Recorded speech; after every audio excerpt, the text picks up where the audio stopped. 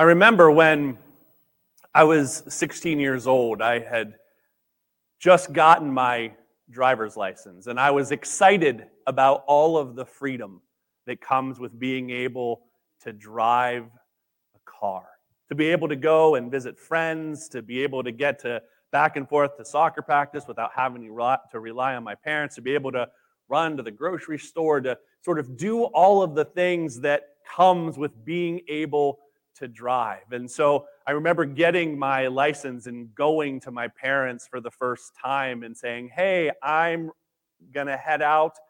Can I get the keys from you?" And I got a resounding no.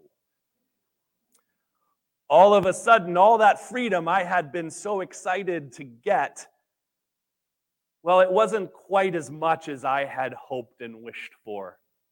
See, my parents were the guardian of the keys. They were the ones that I had to go through to be able to get all of the freedom that I had been hoping for, all of the freedom that I was just desperate to have. Now, most of the time, my parents were really good as long as the cars were available, as long as I was putting gas in the car and doing all the appropriate things. My parents were generally really good, unless I would make an unreasonable request, which would happen from time to time, like going up to Niagara Falls in the middle of a snowstorm. That's maybe a story I will tell at a different point in time. But for the most part, my parents were really great about letting me have the keys. But that first no, that first time that I went, that was a little rough to take. It was a little disappointing. I had to realize and understand that Mom and Dad, as much as I thought I was a grown-up, as much as I thought that I had all the freedom that I could possibly want and more, Mom and Dad were still guardians of the keys. They were guardians for my freedom. They still had enough power and sway in my life that they could say no. For somebody like me who likes to be a little bit rebellious, the no is a little bit difficult. But looking back on it now, I have one kid who's in the process of learning how to drive and another not too far away.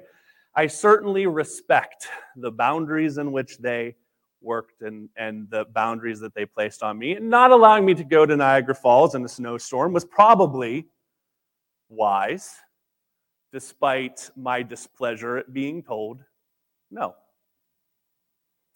Again, my parents had authority. They were the ones who held the keys.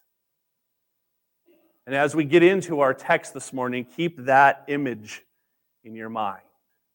We're going to be talking about Jesus and how he holds the keys.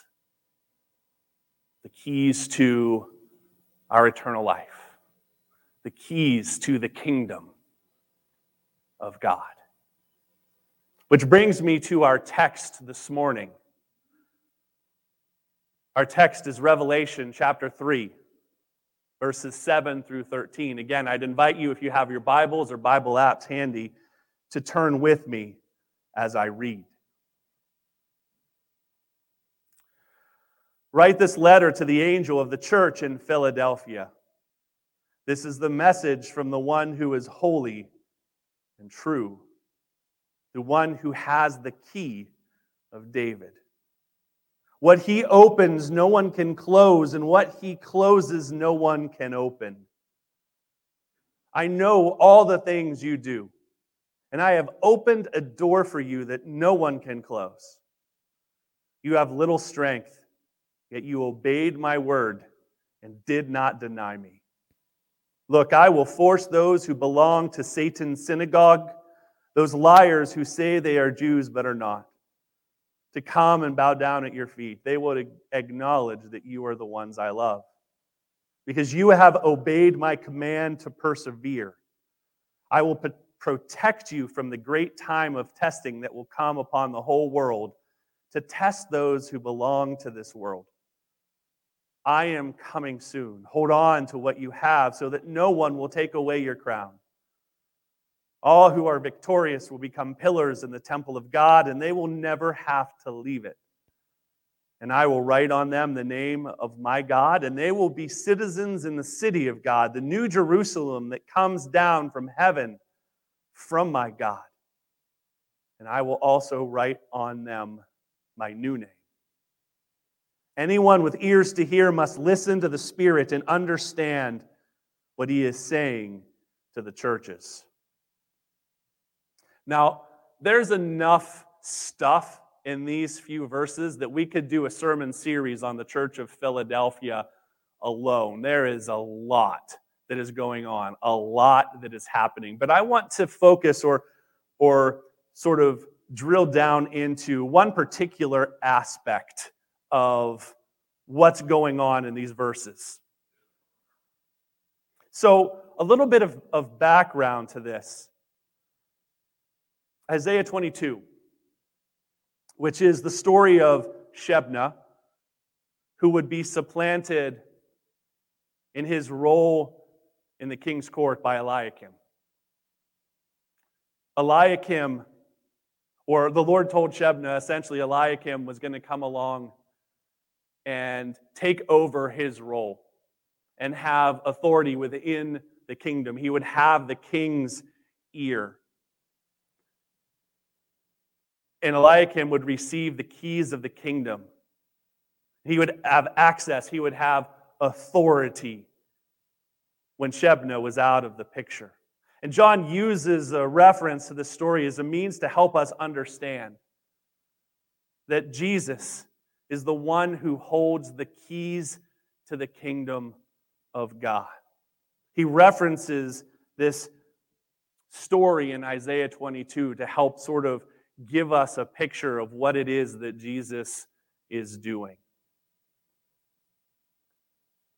Just as Eliakim would receive the keys of the kingdom or access and authority in his day, Jesus is the one that this story ultimately points to as having the true keys to the kingdom of God. He was the guardian. He was the gatekeeper of who is in and who is out of the kingdom of God. He is the one who has access. He is the one who has authority in the kingdom of God. He is the gatekeeper, which we have other imagery in the New Testament. In John chapter 10, verses 3 through 16, Jesus talks about being the gatekeeper. Right? In particular, in verse 9, he says, I am the gate. Whoever enters through me will be saved. They will come in and go out, and they will find pasture. Now, this is significant for us because, or specifically for those who are in the midst of the persecution in Philadelphia. This is significant because we know that the local synagogue had cast out many of the Christians because of their faith, because of their decision to follow after Jesus. Essentially, they were excommunicated. They were no longer welcome or able to be part of the synagogue or temple life. And that excommunication or that exclusion would have been extremely painful and difficult for them. It would have been a sense of loss in terms of their community and the people that they fellowshipped with. Essentially, those folks that kicked them out were gatekeeping their access to their sort of regular, normal way of living out their life. And in the midst of dealing with that difficulty, Jesus comes to them, or John talks about Jesus understanding what they are dealing with, understanding what they are going through, understanding the pain of that exclusion and that excommunication. And he comes to them and he tells them essentially, don't worry. I am the one who holds the keys to your eternal destiny. I am the one who is the gatekeeper. It's not them. Don't pay attention to what they tell you about access, about being able to worship. It's not them with the authority, it's me. I'm the one who has opened the door to the kingdom and given you access. It has nothing to do with what other people are telling you. It has nothing to do with what those who persecute you and exclude you tell you. I am the gatekeeper. I am the door. And that is such a significant message, I think, for us today. Because right now, we are living in a world full of people who would be gatekeepers. People who would tell us whether or not we're really Christian. People who would tell us whether or not we're actually being faithful. We live in a world where people who will tell us, you can't be a real Christian if you vote in this particular way. You can't be a real Christian unless you dress in a very specific kind of way. You can't be a real Christian if you don't read this particular version or translation of the scriptures. You can't be a real Christian if you have this theological way of thinking. We have people within our churches who frequently try to gatekeep us. And this passage reminds us that the only true gatekeeper, the only one who truly determines access, the only one who can determine whether or not our faith is true and real is Jesus Christ.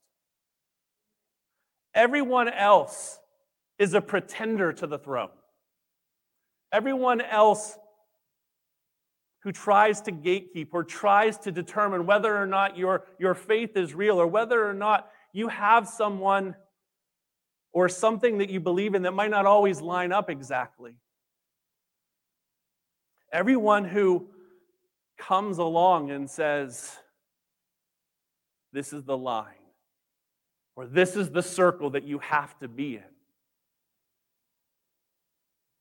they're pretenders to the throne. Because at the end of the day, it's Jesus who sets those boundaries. It's Jesus that draws that line for us. It's Jesus who says, ultimately, you're in or you're out. And this isn't just something that happens in the church. This happens in so many different aspects in our culture. I'm a big Star Wars fan, big fan of comics. Most of you guys are aware of that. Each of these things that I love have a fandom, people who really love these things. And oftentimes what will happen is, in something like Star Wars, where there's a gajillion movies and TV shows, and there's a lot of people with a lot of different opinions about whether or not those things are good or not. Happens in comics. It happens in anything where people are fans of something. And oftentimes they will say, man, you are not a real Star Wars fan if you aren't all about the original trilogy. Or you can't possibly be a Star Wars fan and love the new movies or love this show. We see that in comics too. You're not a comics fan if you don't love the original 1940s version of a particular character. This happens in so many different areas of life. We try to gatekeep. We try to control. We try to say, this is the line which makes you in or out in regards to something. Because we are a people who just love to control and judge and make things be the way that we want them to be. It seems to me that oftentimes that's sort of a part of human nature. We like the clear line. And we like to be the determiners of that line. Because if we can't determine what the line is, that makes us somewhat uncomfortable. Because it means that the control really isn't ours. Man, do we like control. We like to know that things will happen in a very specific way. We like to know these are the steps. We like to know that this is how things are going to be. It provides us a sense of comfort. But when it comes to eternity, when it comes to our eternal destiny, when it comes to being in or out in regards to the kingdom of God, there's only one person who can make that determination. Only one person that can gatekeep that. Only one person who truly knows where our hearts lie. Only one person who truly knows whether or not we're being obedient to the call that he has placed on our lives.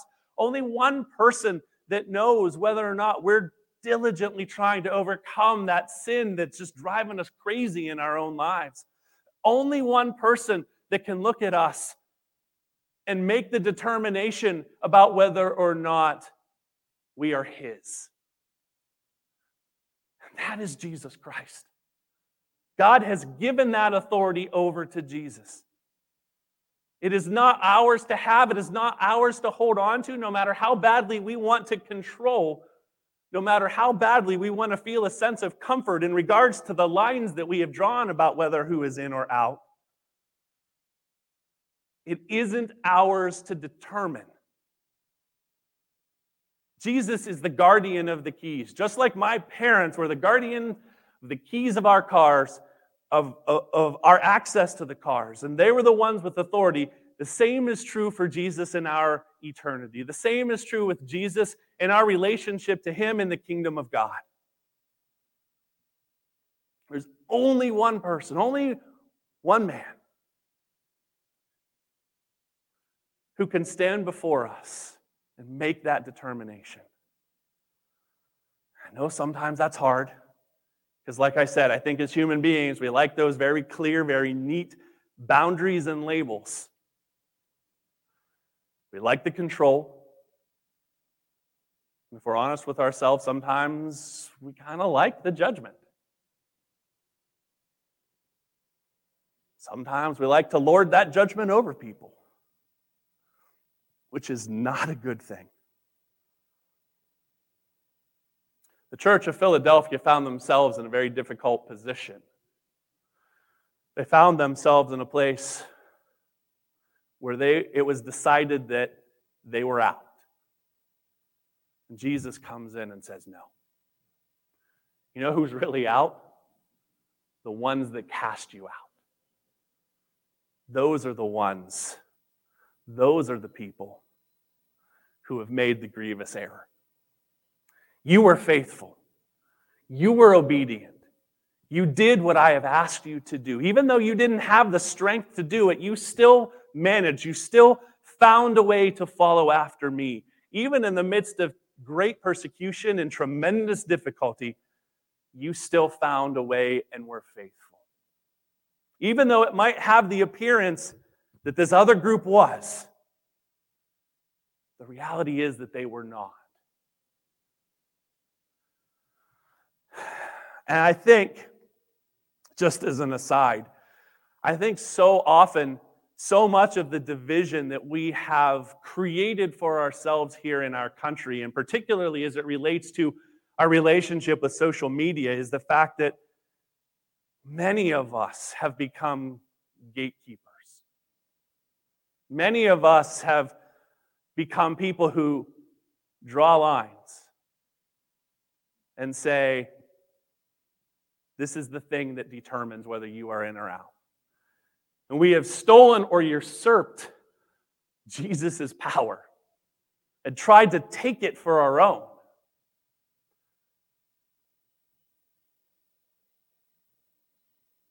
That has caused so much heartache, so much heartbreak, so much devastation within our churches and within our communities and even within our nation.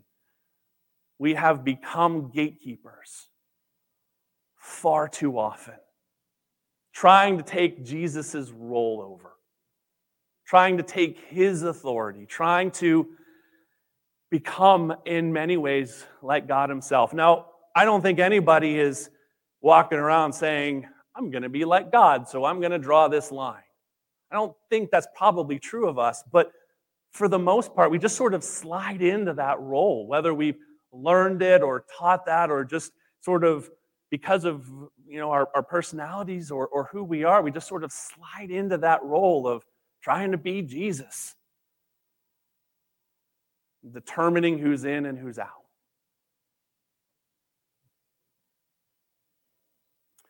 But as we think about that this morning,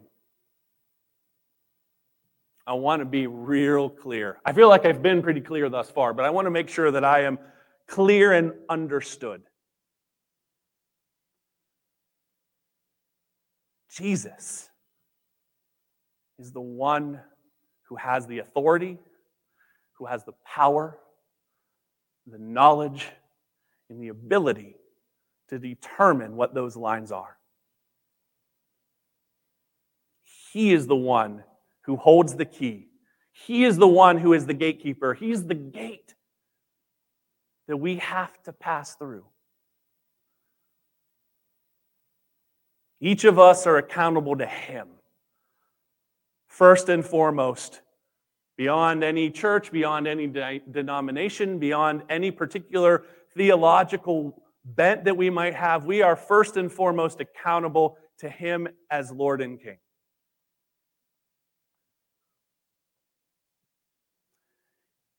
He is the one who determines our status within the kingdom.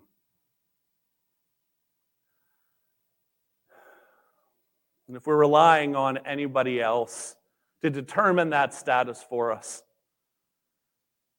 then we need to take a step back and recognize and understand that at the end of the day, just like I go to my parents for the keys when I was 16, we need to come to Jesus.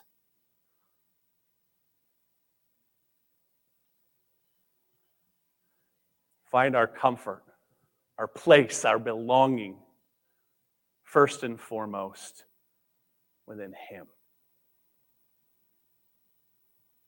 Which brings me to our main point this morning.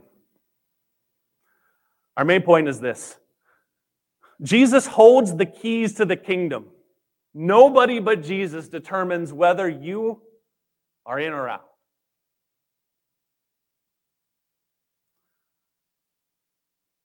Our life change is this: don't be a gatekeeper. Let Jesus do His job and invite people to Jesus. And our question for reflection is this. Spend some time thinking about this over the course of this next week. Do I try to create boundaries for others that only Jesus can set? Again, let me ask that again. Do I try to create boundaries for others that only Jesus can set? The church in Philadelphia had been cast out of their synagogue, but Jesus reminded them that man doesn't set the boundaries of their faith, of their eternal destiny, or of the kingdom of God. That is the job of Jesus and Jesus alone. He holds the keys to the kingdom. He is the one with all authority. He is the one who is the determiner of our eternal destiny. Let us put our faith, our trust, our hope, our obedience in Him. Would you pray with me? Our gracious Heavenly Father, we come before You acknowledging that sometimes we act like gatekeepers. We sometimes try to take your authority and your job, determining who is in and who is out in the kingdom. Lord, if that is true of us this morning, show us those places where we are in fact gatekeepers. Help us to walk in repentance of that. And we also ask, Lord, that You would remind us that our eternal destiny, our hope, our faith rests completely and solely, primarily upon You, Lord. We pray this in and through the name of Jesus Christ. Amen.